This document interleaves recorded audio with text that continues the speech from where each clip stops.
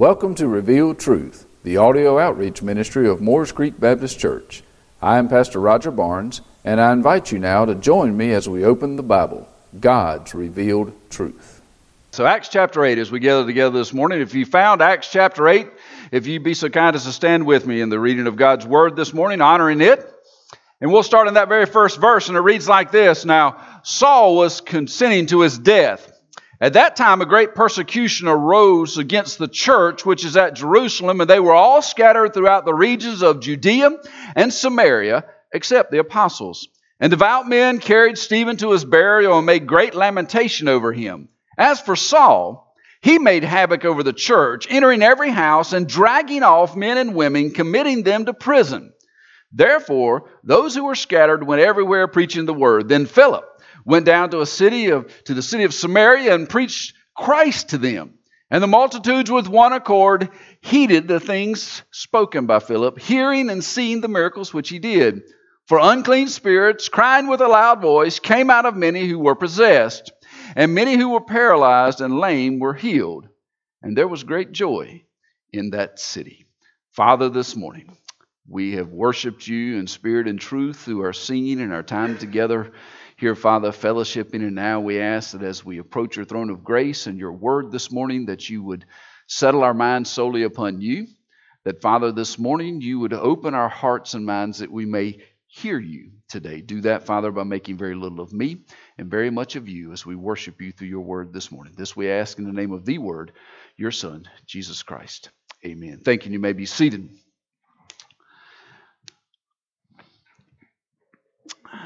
Have you ever stopped to ask yourself the question, as a Christian, what am I to do in the world we live in? A couple of weeks ago, I preached a sermon to you that was entitled, What Are We to Do? And it talked about our purpose and our mission and our vision of what Christ had given us. And then we run across this passage, the next in our Acts passage, or Acts study this morning, and it talks about this church. And the question arose as I read this, what are we to do? But more importantly, what are we to do in the face of persecution? You know, it seems that there are attacks on your Christian faith everywhere you turn. I don't know if you've noticed or not. If you haven't, maybe you haven't been paying attention. What not too many years ago was considered to be a good and trustworthy thing is now considered to be narrow-minded and bigoted and hatred. You know, we see Christians all over the world being persecuted for their beliefs in Christ. And at times it seems like it would be much easier. It'd be much easier for us to just keep our beliefs to ourselves and to worship God in our own ways and just let the world do whatever it wants to do. It just seems sometimes it would be much easier to go into our prayer closet and stay there and just let this world run rampant if that's what it wants to do. And where we find ourselves in Acts this morning could be one of those moments in the early church. I mean, think about all that's gone on. Remember what has happened at the end of chapter 7 that we were in just a few weeks, over a month or so ago. There was this Stephen, if you remember. This Stephen, who was one of the deacons that was elected by the church to serve tables, if you remember. He's been killed for his faith in Jesus. You know, the religious community became so angry at this guy for speaking the truth about this Jesus and his rising from the dead, that they literally took him out to the edge of the city and took off their coats and they stoned him to death. I mean, if there's a reason to hide in your closet and keep your faith to yourself, maybe keeping your life is one of them. And maybe that's where the church saw itself at this point. But even as they were stoning Stephen, remember his response to it. See, as they were stoning him, it says back in Acts 7:56, I believe it is, towards the end, it says, Look, I see the heavens opened, and I see the Son of Man standing at the right hand of God. Even in the midst of this being stoned to death, heaven was open to Stephen's eyes. And I believe that's why, as they were stoning him to death, down towards the end of that chapter, about verse 60 or so of chapter 7, he said these words. Reminds me of words that Jesus said from a cross when he says, Lord, do not charge them with this sin. You know, here he was facing the ultimate persecution. His life was being taken. His life was being taken because he was speaking life Life in Christ, if you remember, is what Acts has been telling us that gospel message is. And that's where we pick up the story this morning. We pick up the story right there, standing on the cliff, looking at the dead body of Stephen, laying there, stoned to death. And Acts 8 tells us what happens after the stoning of Stephen. And it gives us a godly perspective of what we are to do in the face of persecution. See, the first thing I noticed in this passage, as I read over it and studied it in my heart, the first thing that became noticeable to me was the reality of persecution. The reality of persecution. Look what it says right in the very first verse. It says, "Now Saul was consenting to his death." Paul was consenting to his death. See, Saul was the ringleader. Saul was the ringleader of this persecution and stoning of Stephen. See, we like to jump ahead from this Saul to when his name was changed to Paul. And we like to see him in the light of a changed life. But never forget, before he became Paul, he was called Saul. And Saul was the ringleader here. Acts 7:58, matter of fact, tells us that the ones that were throwing the stones down on Stephen had taken off their outer garments and they laid them at the feet of a man named Saul. This is the Saul. This is the Saul. Why did they lay the garments at his feet? It was a sign that he was overseeing. He was in charge. Much like when the church in the early part of Acts would gather offerings, it said they brought them and laid them at the apostles' feet because the apostles were the leaders. These religious leaders and all took off their coats and laid them at the feet of Saul, for he was the ringleader in all this. We know that. We know it to be a fact. Matter of fact, if you still got your Bibles open in Acts, flip over to Acts 22. Acts chapter 22. Straight from the mouth of Saul. Now his name's been changed to Paul, but it's still the same man. In Acts chapter 22 and verse 19, he says this as he's giving his testimony. That whole 22nd chapter is a testimony of Paul about his life. And in the 19th verse he says this, "So he said, Lord, they know that at every synagogue I imprisoned and beat those who believe on you." And then verse 20, "And when the blood of your martyr Stephen was shed, I also was standing by, consenting to his death and guarding the clothes of those who were killing him." See, Acts chapter 8 starts with a man whose testimony later is, "Before I came to know who Christ was, I was the ringleader. I was the ringleader in the killing of those who were proclaiming this message." Saul was a Pharisee of the Pharisees, and he was a student of the law. And he actively, it says by his own words, he actively persecuted those who preached that the law couldn't save, but only trusting in Jesus Christ would save. See, that was the message that was being preached that so infuriated those that were the Pharisees who held so firmly to this law, these rituals, these steps that are being taken, these boxes that are being checked off. And this Stephen and the other leaders were standing up saying, no, that law was to prove that you couldn't be saved by what you did. The only way to be saved is this man who you killed on the cross, who was buried in a tomb, who rose 3 days later that you might have life. So you can see this dichotomy in the mind of these Pharisees, this problem that they had. They had forever been teaching that it was the keeping of their law that satisfied God.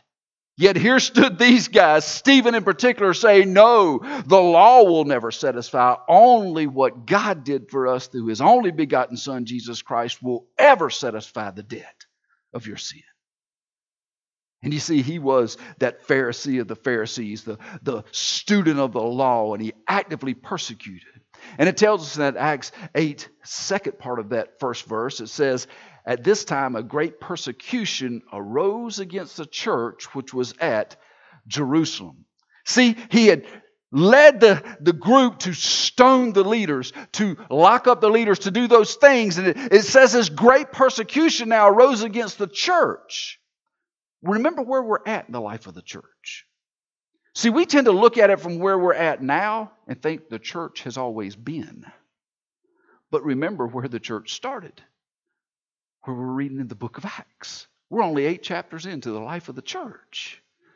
You see, it had just began. This church had just began when Jesus, before He left, said, you gather in the upper room and the Holy Spirit's going to come upon you. And when it does, you're going to start doing something. And there was this gathering up of the believers that would lead to the church. It spread, if you remember, whenever Peter and John stood in the portico and they preached.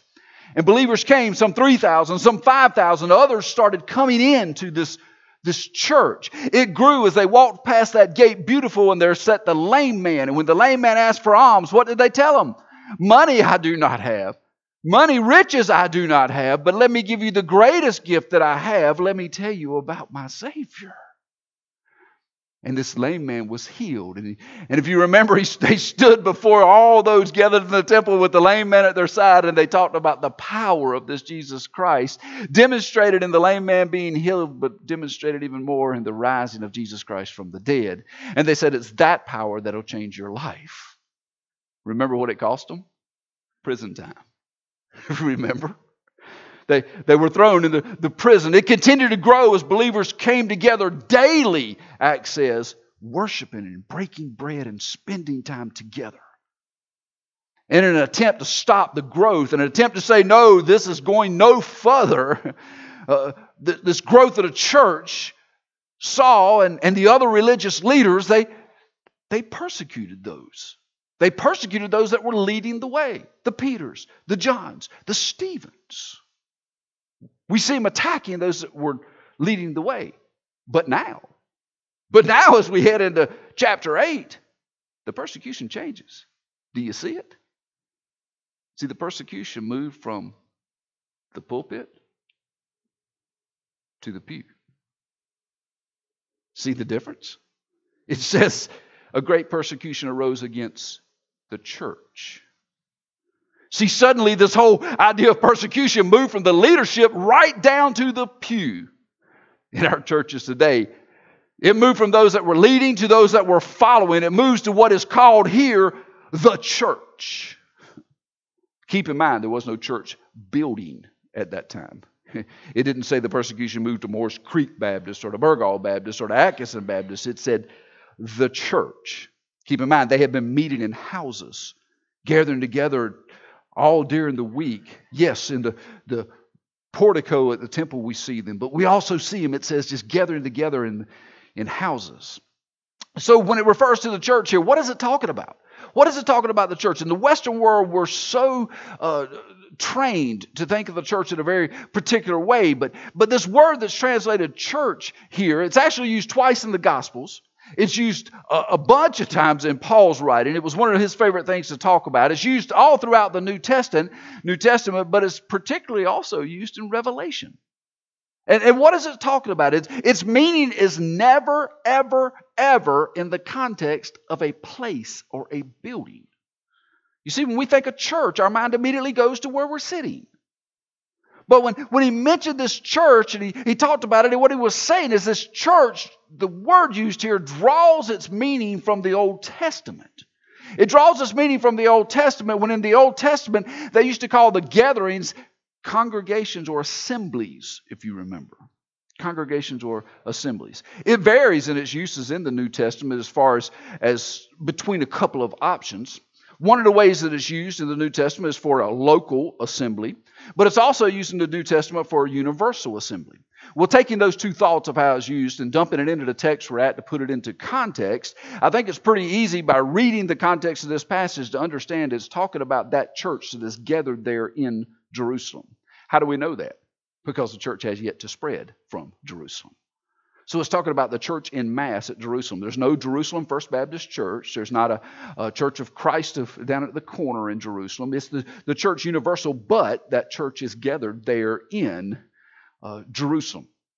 So the persecution now moved from the individuals to what is described as to us in Acts 3 in a particular way that it moves. It moves from this leadership that has been persecuted, been locked up in prison. Now one of those have been killed. And then it moves to that third verse and it shows how this persecution has changed. It's changed not only in the people that it is persecuting from the leaders to the pew, but it's changed in the way that they're being persecuted. Look what verse 3 says.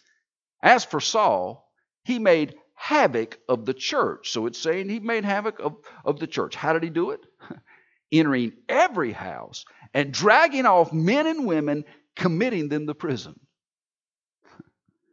That's had a thought cross my mind. If every time we met here, someone kicked into the door and started dragging you off to prison, if you got out, say, Tuesday, would you be back here next Sunday? Because it says this guy, he took no chances. He took no chances of missing someone. Get the picture that's being painted for you.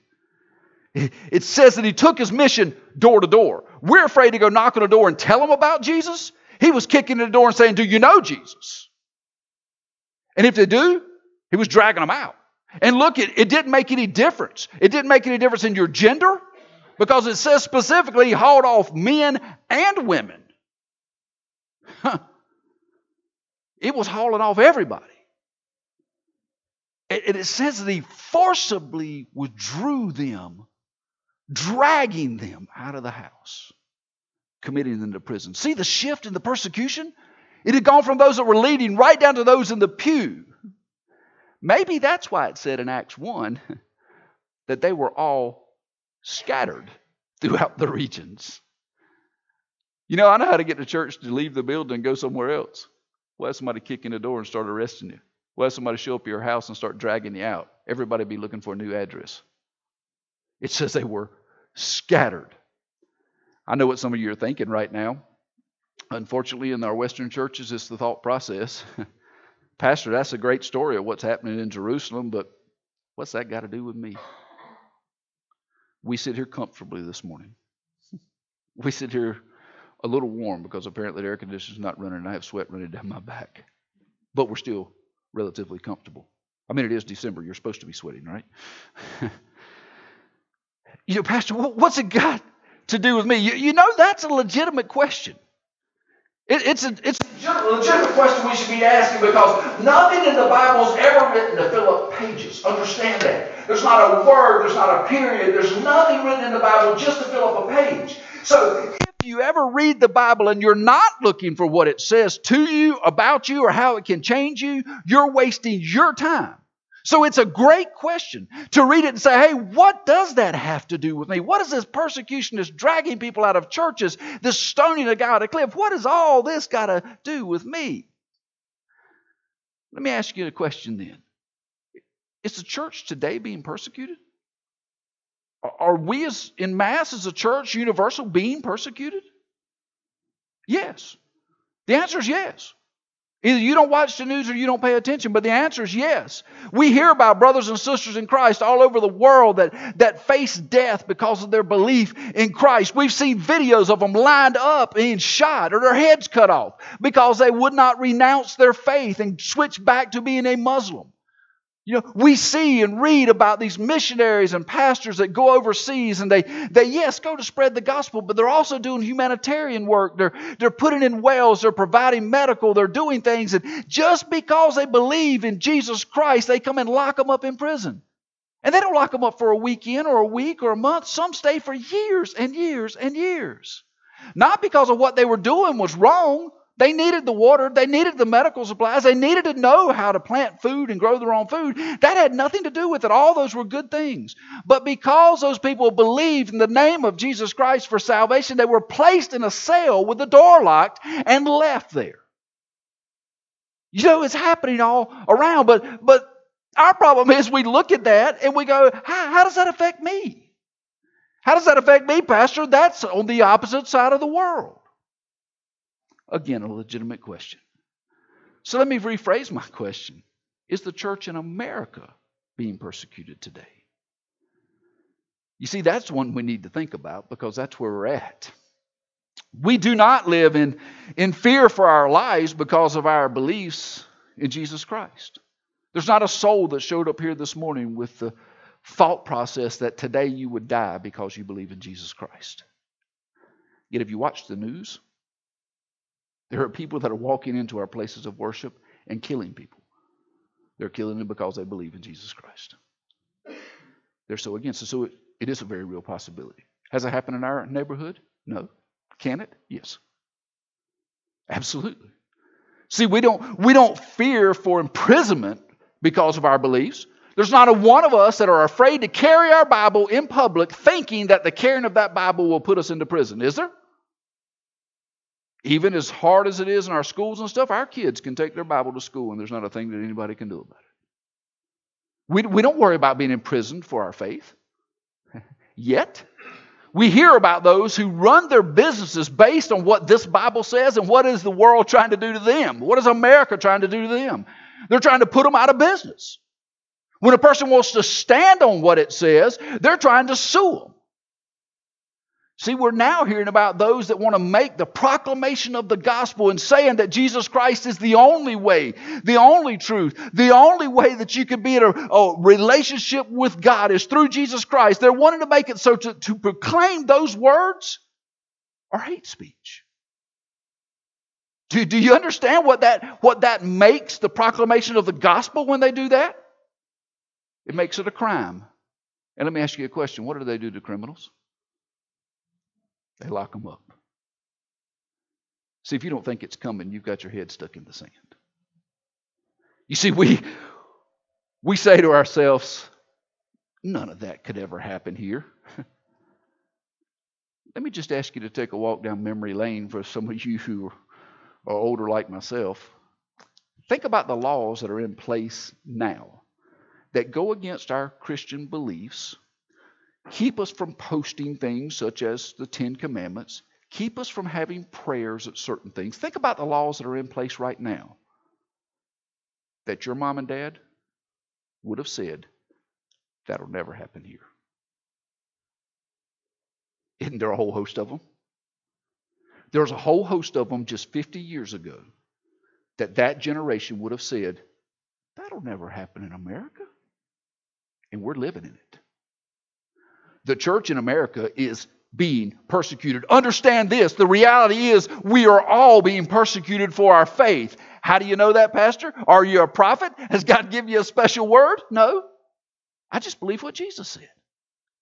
I believe exactly what Jesus said. We're short on time. Just flip to Matthew. I'm going to give you a couple of things to read real fast. It's all through the Gospels. But let me just go to let Jesus tell you about it. He says this in Matthew 5, which, by the way, if you've been doing your weekly Bible reading, you're memorizing the chapter 5, which is the Sermon on the Mount, in case you didn't catch that.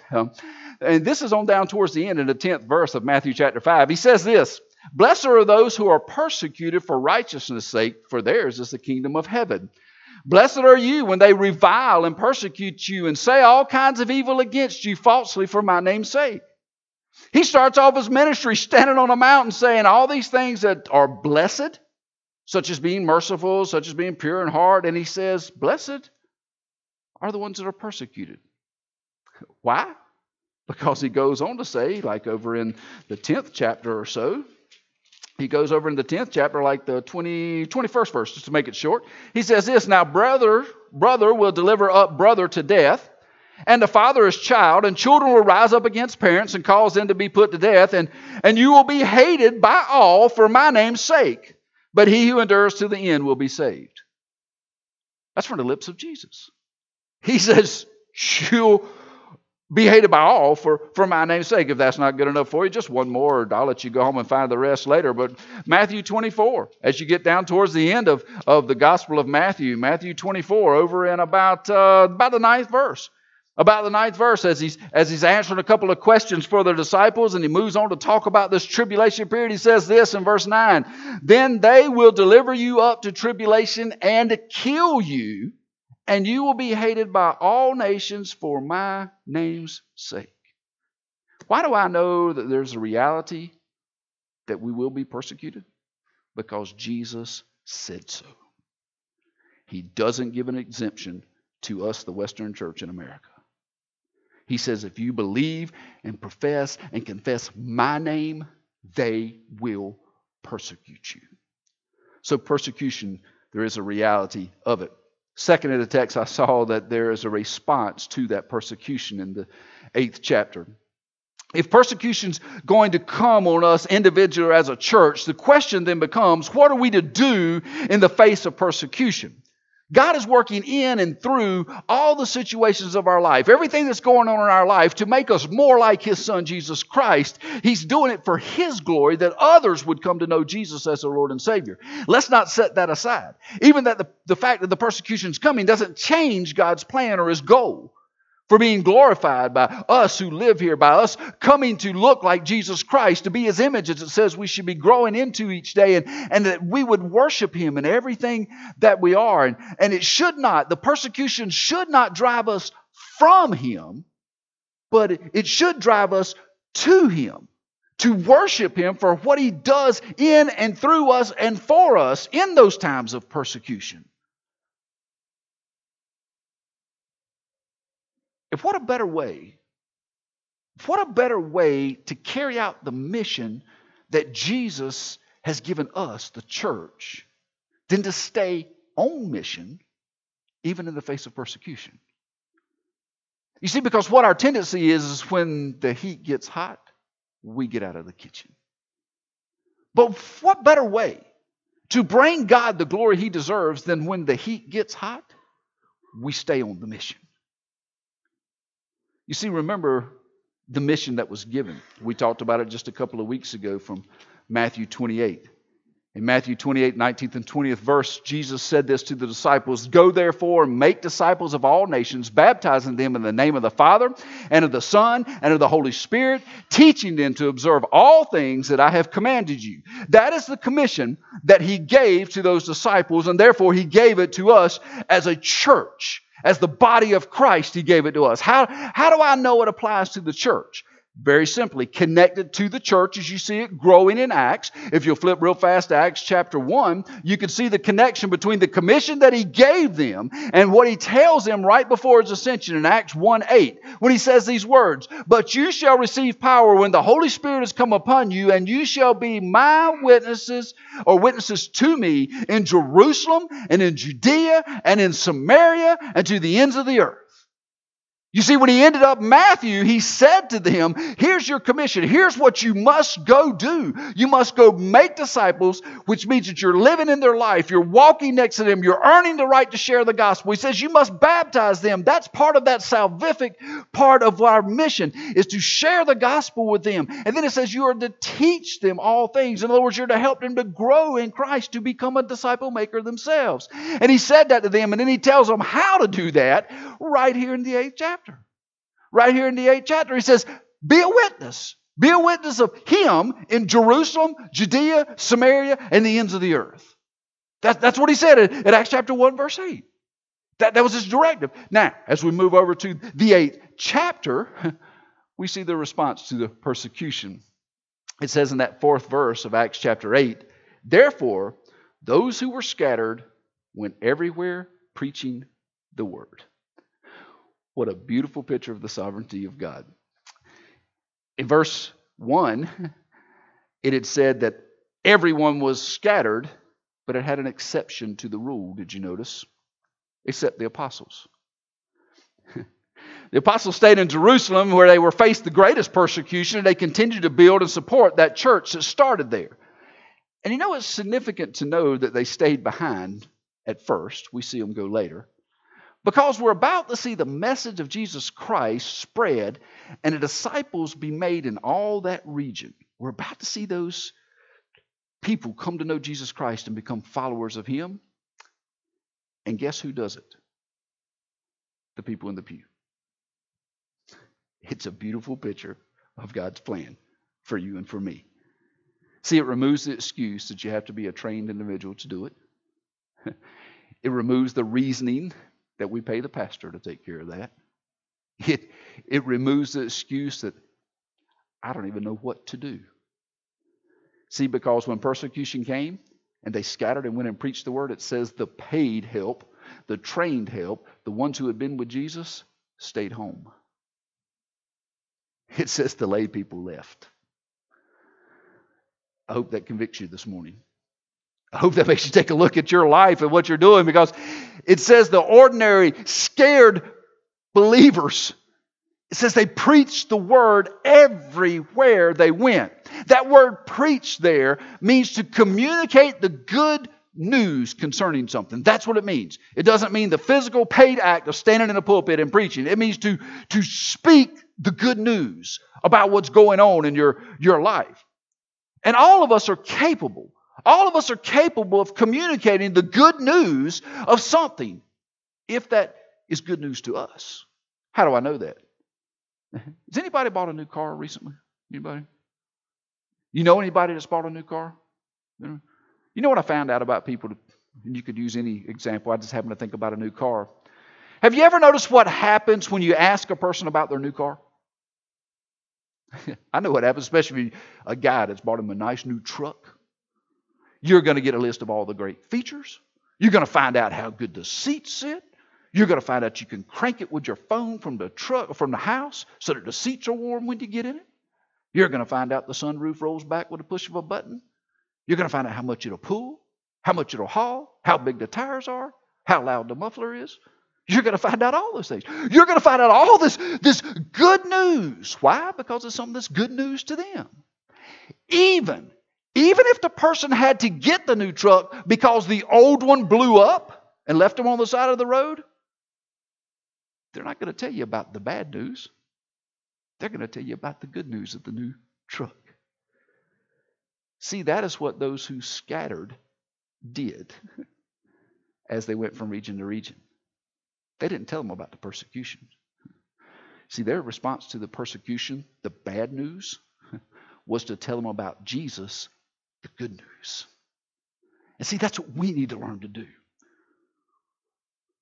Too many times today, our focus is on what the government or groups or people are trying to take away from us, what rights they're trying to strip away from us, when our focus should be on what God has given us. Jesus Christ, His only begotten Son, who rose from the dead that you might have eternal life. No matter what the government does, Jesus came up from the grave for me. Our focus doesn't need to be on what's being taken away. It needs to be on what's given. The good news. When that good news becomes good news to you, you'll tell everybody about it when you scatter. You see, if we understood the reality of persecution, we'd have the right response to persecution, then maybe we'd experience the third thing that I see in this text, and it's the result of this persecution. Look at Acts 8, verse 5. Notice as it says, "Then Philip went down to the city of Samaria and preached Christ to them." This Philip says he went to Samaria. This should raise a couple of questions for you. First and foremost, who is Philip? That's always a good question. From what we know about the early church, what we read in the New Testament, you got a couple of choices here. You got a couple of choices you may be able to pick up on. Philip the apostle, or there's this Philip the deacon that we see come to life here in Acts as he's selected. Matter of fact, if you remember in chapter 7, Philip's name was the second name listed, right behind Stephen, when the church picked deacons. Remember? So they're more than likely listed in the order of significance or priority. So there's this Stephen who's now been killed. And now you find this second person in the list, this Philip. And in the context of the passage, we know that it's that Philip because it's already told us in verse number 1 that the apostles, which the other Philip's a part of, stayed home. So we know the apostle Philip's home with the rest of them in Jerusalem, and we've got this Philip the deacon who is left. And where does it say that Philip went? Because again, nothing's written for no reason. It says he went to this place called Samaria. What do you know about Samaria? I think that rings some bells with you. I see a couple smiling already. See, we know it's north of Jerusalem. Even though it says he went down, it's not geographically on a map down, it's height down. He went down to this place called Samaria. We know it's north of Jerusalem. It was the capital city of the northern kingdom once the kingdoms were split. We know those things about it. But underlying to this is the group of people that's there. It's a people that outwardly looked like they might be worshipers of God, yet internally they were worshipers of idols and man-made things and man-made religion. We know those things about it. If you remember in the Gospels, it tells us that a devout Jew, as a matter of fact, if he was going north, leaving Jerusalem, wanted to get to the opposite side of Samaria, what did he do? Crossed over, went up beside the Jordan, and came back in after he had passed Samaria because he didn't want anything to do with it. But remember Jesus. Remember Jesus. They were headed north, and where did he make a beeline to? Samaria. To a whale. He wanted to go sit down because he had this divine appointment with somebody in the place called Samaria, if you remember. He sat next to a well, and he spoke into a lady's life. The lady was so excited, she left her jug of water, ran to the city, and said, "You have to meet this man named Jesus." Suddenly, he became good news to her. And the first thing she did was proclaim it to the city that hated her. You see, Jesus had compassion, and Philip, apparently being a disciple of Jesus, had a heart like Jesus. And as he scattered to Samaria, he had compassion on them, and he told them about the good news of this Jesus. And he did not do it in secret. See, we think about when they're scattered because of persecution, they're probably hiding in an upper room somewhere and only telling those that come in. We know for a fact that is not what happened with Philip, because the Word tells us that is not what happened. Look at verse number 6. See, it says in 5 that he went to Samaria, and 6 it says, and the multitudes. The multitudes. How long would it take if you were hidden in an upper room to get multitudes to hear your story? I don't think you ever would. He apparently was standing on the street corner proclaiming the good news of Jesus Christ. He was in the marketplace proclaiming the good news of Jesus Christ. He was going house to house, restaurant to restaurant, store to store, probably even in the Walmart, was telling them about Jesus Christ. And it says this multitude heard. He preached to anyone and everyone who would listen. And it says that they heard him. See, God had prepared the way through persecution. By allowing persecution to come to the church, He had paved the road to Samaria. He had paved the road for Philip to walk. And He had prepared the hearts of those that were there, that when Philip showed up and Philip said, "Let me tell you the best news I've ever heard. He has a name. His name is Jesus Christ. He died on a cross to pay the penalty for my sins. He was buried in a tomb. He rose 3 days later that we might have eternal life. Let me tell you about this Jesus." It says the multitude heard. And it says the multitude with one accord agreed. See what happens when you don't focus on the persecution, but you focus on the one who delivers you from the persecution, the Lord Jesus Christ?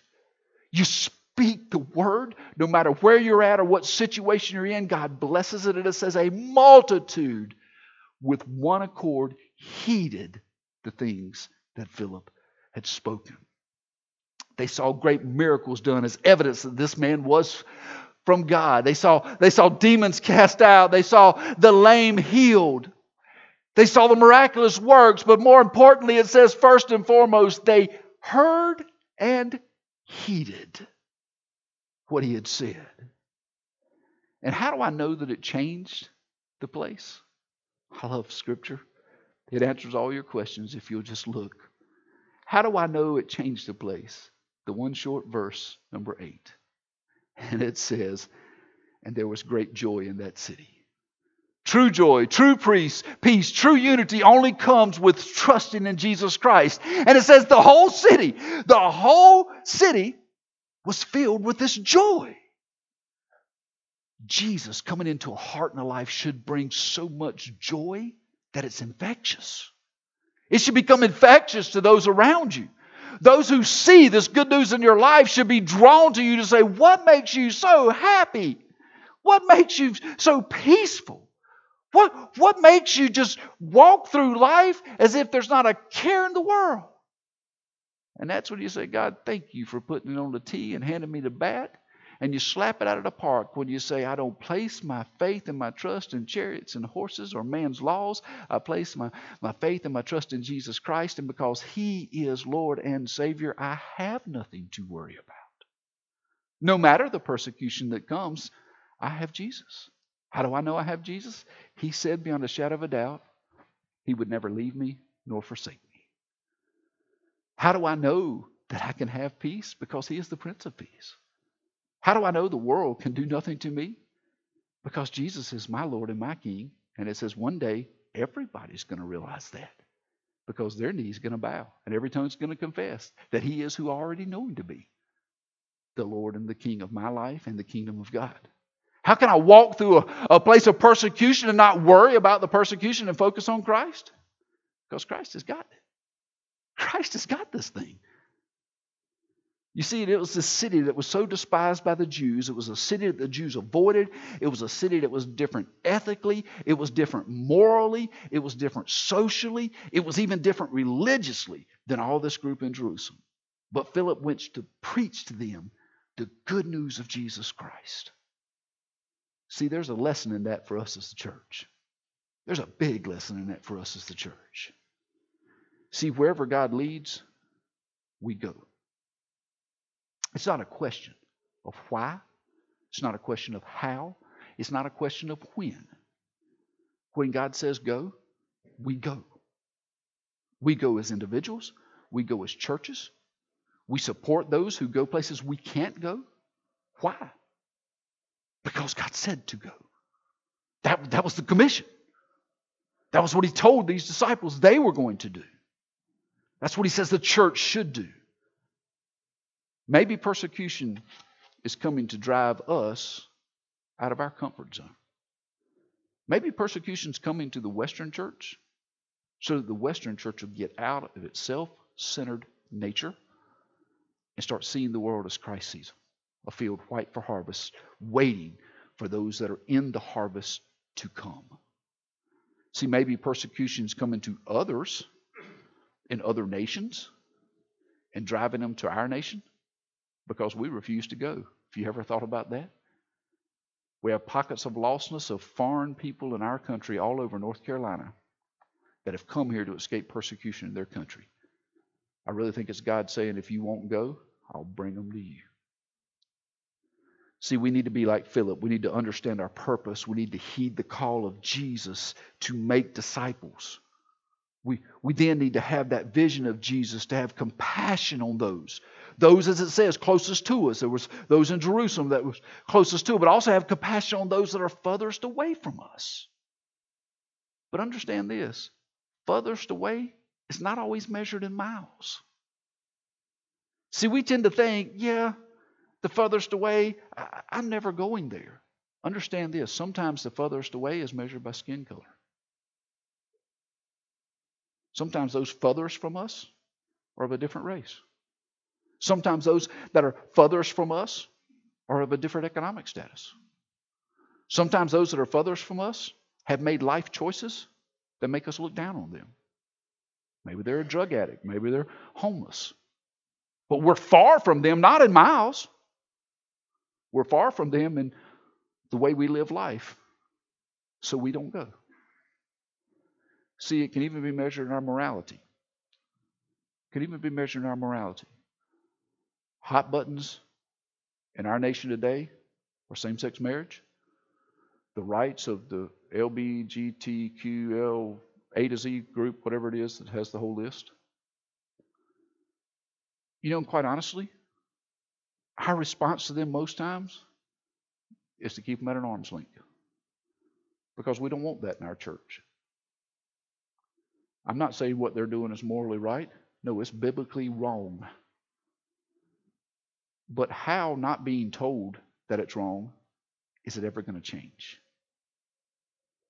How is the guy sleeping tonight under a cardboard box on the corner? How's it ever going to change if he's not told about Jesus? How's those that are Muslims that worship a false god ever going to change if they don't hear about Jesus? You see, persecution should drive us to go out and share the gospel. When I look at the world and see the persecution against all that I believe, I ask myself the question, what am I to do in the face of this persecution? I believe we've seen the answer in that today. If we are devoted followers of Jesus Christ and do what He did and what He's commissioned us to do, tell the good news of Jesus everywhere we go, then God will be glorified and others will come to be worshipers of Him. And that's why God's got us here. Thank you for joining us here at Revealed Truth. I would like to personally invite you to visit with us at Morris Creek Baptist Church. We're located at 3107 Union Chapel Road in Curry, North Carolina. Our Sunday school starts at 10 o'clock on Sunday mornings and is followed at 11 o'clock with our Sunday morning worship service. We also have a time of prayer and Bible study on Wednesday evenings at 7 o'clock. We look forward to seeing you soon.